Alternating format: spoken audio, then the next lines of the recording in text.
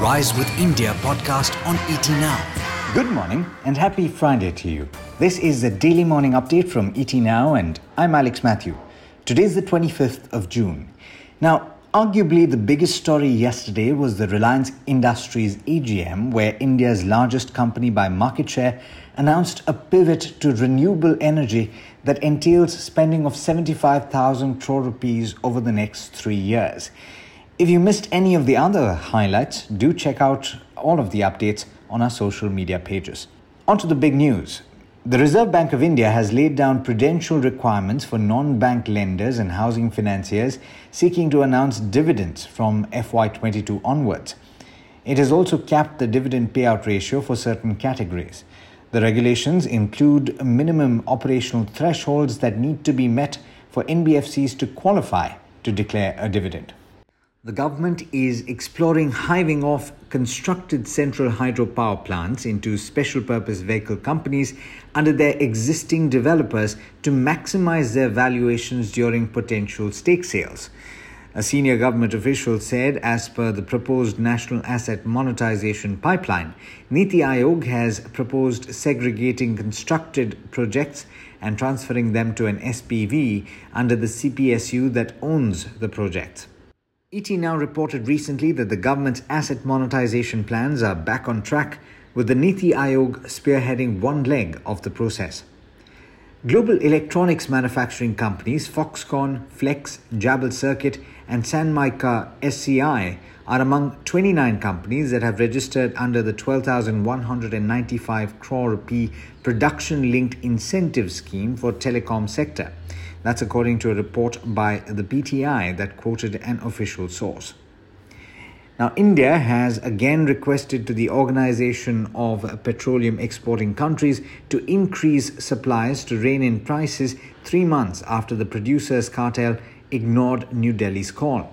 In a meeting with OPEC Secretary General Mohammad Sanusi Barkindo on Thursday, Oil Minister Dharmendra Pradhan flagged concerns over increasing crude oil prices and its impact on consumers and the economic recovery, the Oil Ministry said in a statement.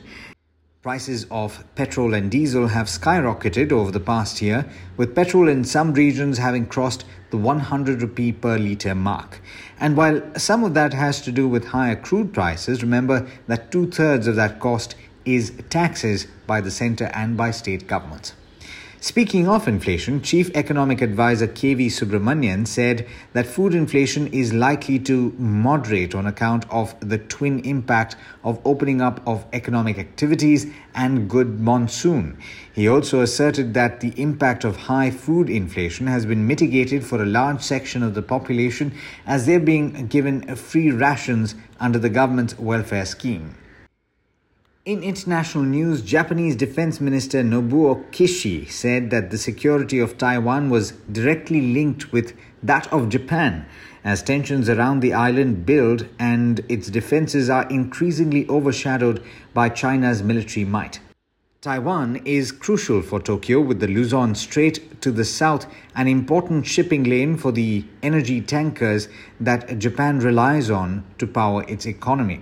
Taiwan has become increasingly important for the US as well, and many of its allies that are concerned about China's growing assertiveness around an island whose semiconductor industry has become a linchpin of the global supply chain. That's a report by Bloomberg. President Joe Biden celebrated his tentative deal with a group of Democratic and Republican senators on a $579 billion infrastructure plan, saying it would create millions of jobs while fulfilling a major piece of his economic agenda. The White House said that the legislation would finance a range of programs, including the largest investment in public transit in U.S. history, repairs to roads and bridges, a network of 500,000 chargers for electric vehicles, the elimination of lead service lines in the nation's water systems, expansion of broadband internet service, cleaning of pollution, and new resilient power lines. And with that, it's over to Rohit Singh for the trade setup for the day in India. Morning, Rohit. How are we looking at the end of the week? Good morning, Alex. In the end, we held on to the highs of the day. Reliance's announcements at the AGM laid a transformational roadmap, but investors chose to sell the shares on news. The June series ended with a 3% bump up, and it was the third series that we have closed in the green. For the volatility index, this was a series of cool-off, ending lowest since April last year. On Nifty, 15,800 level saw most amount of open interest, so we may have capped gains at that level. But according to the trend from the F&O segment, FIIs may have rolled over more short positions in Bank Nifty, suggesting banks may lag Nifty this series. The expiry day saw foreign investors dump shares worth about 2,900 crore rupees, but domestic institutional investors were buyers of about 1,100 crore rupees. US President Biden and a group of senators have agreed to a roughly $1 trillion infrastructure plan. This sets in motion long negotiations for the rest of the economic agenda. The news has powered S&P 500 and Nasdaq to record highs, and Asian markets are tracking the Wall Street cheer this morning. In other news, the Beijing-based ride-hailing company Didi Global is looking for a US listing. It is targeting a valuation of up to $67 billion according to some news reports. Let us now run through the hottest stocks this opening bell. Tech shares were upbeat yesterday just ahead of Accenture's results. The company posted 21% revenue growth for third quarter and managed to beat its guidance. Ashok Leyland has reported a 550% increase in profit for the quarter gone by. Sales have more than doubled, but still the company was in the red for the full financial year. Watch out for Adani Enterprises, as the company said it will export the first coal from its Australian mine this year. Top brokerages have broadly been positive on the announcements by Reliance, so watch out for the stock for any significant move in opening bell. LIC Housing will be raising nearly 2,300 crore rupees from LIC by issuing preferential shares. In a sign of the challenge that small lenders may face, microfinance institutions are seeing their collection efficiency drop below 70%. State-owned Indian Bank has raised 1,650 crore rupees by selling shares to institutional investors at 142 rupees per share.